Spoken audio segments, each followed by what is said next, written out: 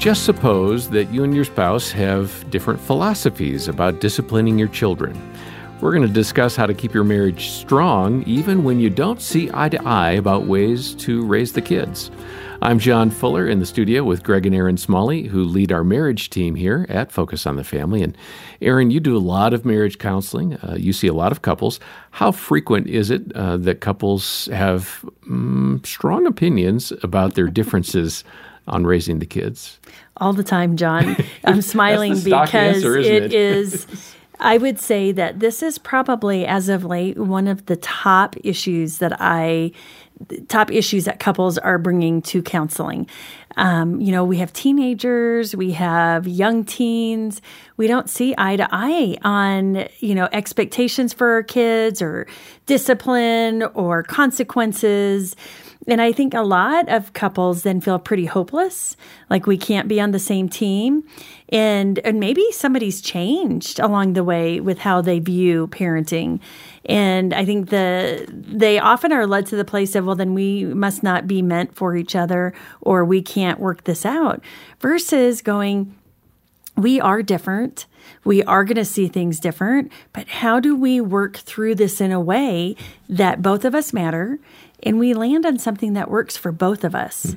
As we have talked about before, a win-win. Yeah, look for the win-win, because if somebody's feeling like I didn't get my way, I lost on that one, then you're not marriage loses. Yeah.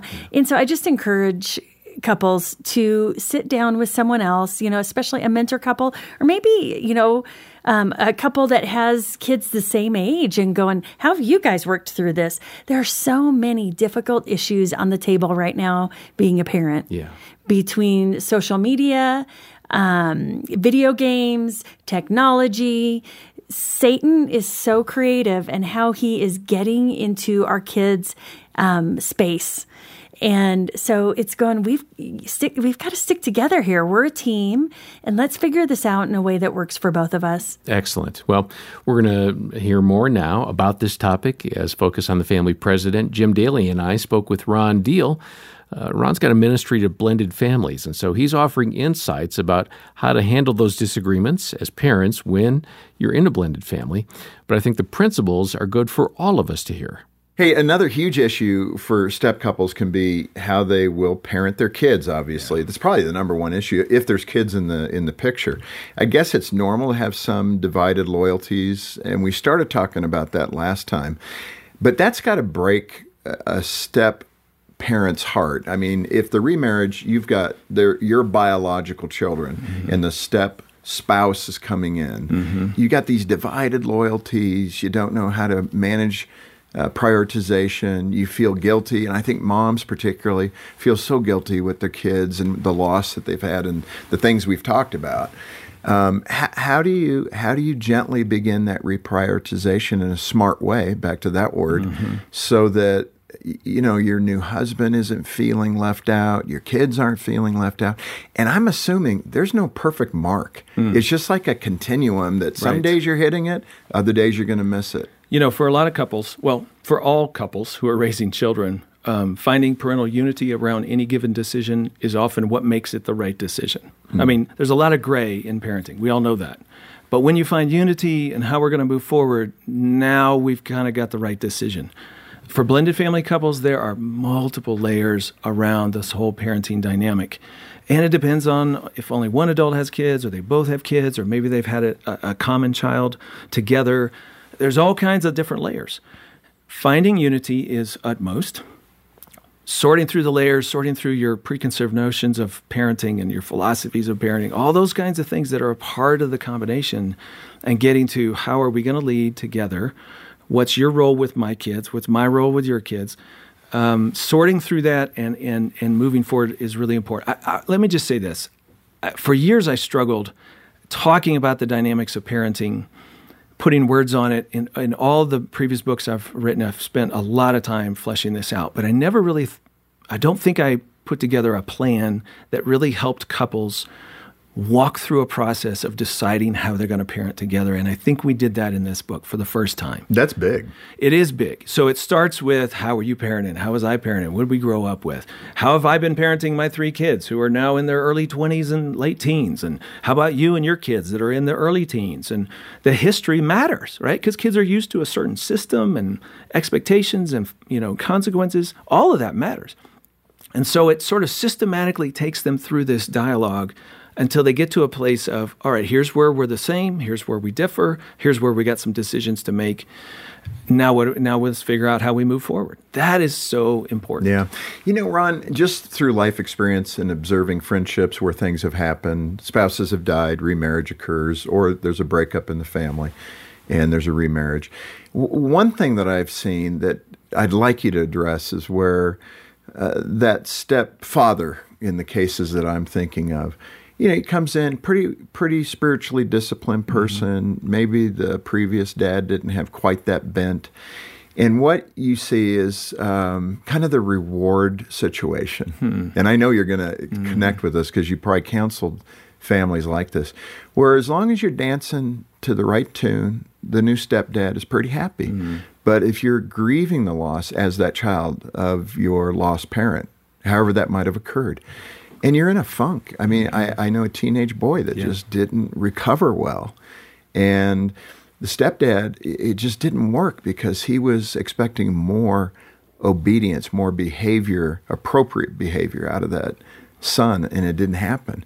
And it's kind of tragic to watch it happen and fall apart. And the other siblings are doing well and, spiritually doing well. But there seemed to be kind of this reward system there that was perplexing to me. So it sounds like this stepfather in this case is conditional in terms of his love. So if he starts pulling back saying, well, you're not performing, I mean, that's essentially the message. If you perform well, then you're accepted or embraced. I mean, any parent who does that is sending the wrong message about God, right? Because ultimately this is all vertical. Our parenting is horizontal on earth, but it's vertical in the hearts and minds and souls of our kids. So I would encourage that man to say, what's going on with me? What is it that am I feeling rejected or disrespected? And so that leads me to want to pull away and back up and not really invest in you anymore. That's about the stepdad. That's a journey he's got to wrestle with. There's something there in him that is leading him to feel like pulling away is the only option. I would much rather him say, no, I need to lean in. I maybe adjust my expectations of this child, but I need to tune into what that kid needs. I'm thinking of the Lord leaving the 99 for the one. That's right. Keep pursuing. All of us as parents can make that mistake. I'm not going after that example other than it's very instructive about how we parent generally. Hey, Jim, here's the bottom line. Step-parents have an incredible opportunity to minister to the heart of their stepchildren. It doesn't mean it's an easy road. Yeah, there's a lot of question marks. But press in, because I believe you've been positioned there. God has given you an opportunity to minister to their hearts. And please look for ways to do that. Well, Greg, let's take what Ron was applying to blended families and look at just kind of all couples benefiting from his insights. How has being a parent inspired you to be a better spouse? Yeah, gosh, in so many ways. I think about when we had our first daughter, our first child, Taylor. I was clueless even, how do you even change a baby diaper?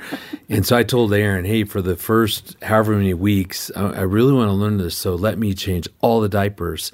And so I did that, and I think it helped me to even go, whoa, there's probably other things in our marriage that maybe Erin has felt like she's doing all of the work, or I'm not sharing in this particular issue within our marriage. And it just gave me a better perspective on what does true sharing of responsibilities look like. Once I took on the diaper, it just gave me insight into some of these other things. I think being a parent has made me a better communicator within our marriage. Being a parent just requires so much communication. Aaron and I have to talk through so many things, and doing that helps us to communicate better when it's, a topic maybe that's involving just our marriage. Prioritization. When we had our first child, Taylor, I just had started my doctoral program. in psychology, there were so many opportunities to have study groups, to be gone, class, all this stuff. But because, I really wanted to learn to be a good father, it caused me to really choose to stay home.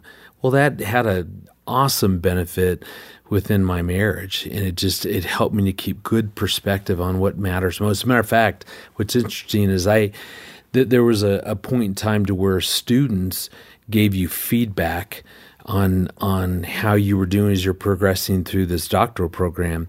And the overwhelming feedback was that you just don't seem, Greg, to want to engage with other students. Oh. You kind of come to class and leave. And this was like in front of professors and students. And I said that was the best compliment you could have given me, because I'm trying to do that, because I have today and tomorrow to learn to be a great husband and a great dad, and I have my whole lifetime to learn to be a good psychologist.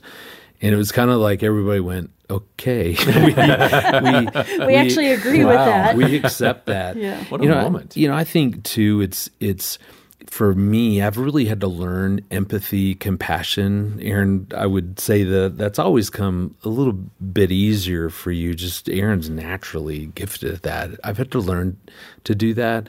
And being a dad, when our kids fall down or something's going on, it's so easy because they're a child to really enter into that space of, I'm so sorry, here, just let me hold you, tell you it's going to be okay. Yeah. Then we'll talk about how to not run or whatever that caused you to get injured.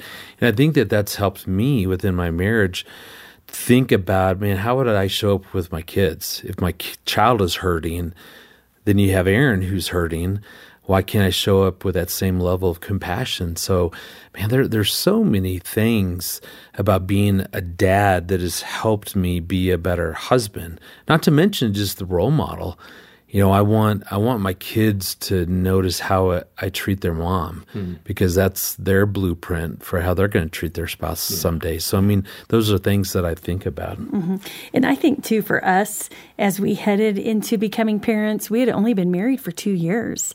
And as people have heard our story, our first couple of years just wouldn't leave me alone. That was the problem. Our first couple of years were pretty rough. And, with managing conflict and just really connecting. And I will say that as we became parents, we actually really became good teammates.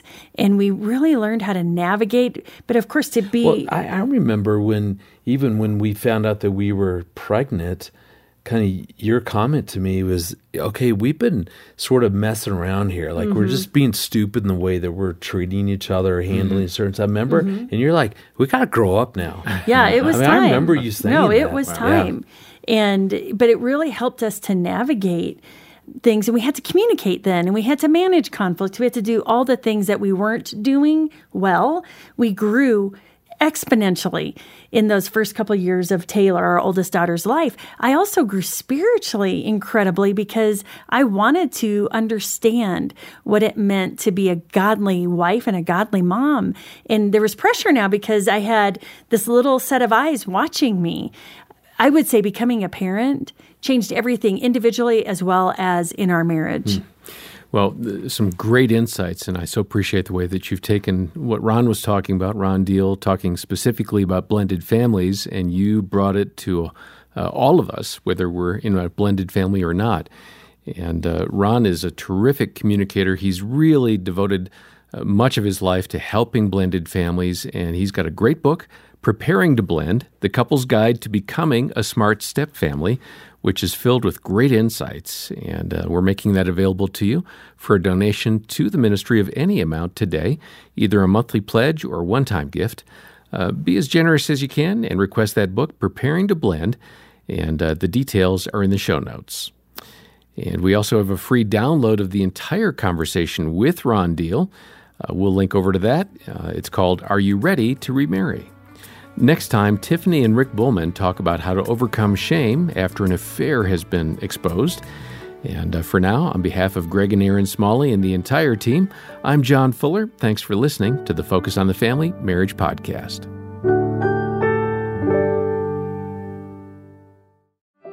Is your marriage holding on by a thread? For deep hurt, you need deep healing that only comes from the Lord. And you'll find it at a Focus on the Family Hope Restored Intensive in Michigan. Our licensed Christian counselors will help you and your spouse get to the root of your issues in just 3 to 5 days. And it works. 80% of the couples are still married 2 years after attending. Learn more at hoperestored.com and talk with a trusted advisor. That's hoperestored.com.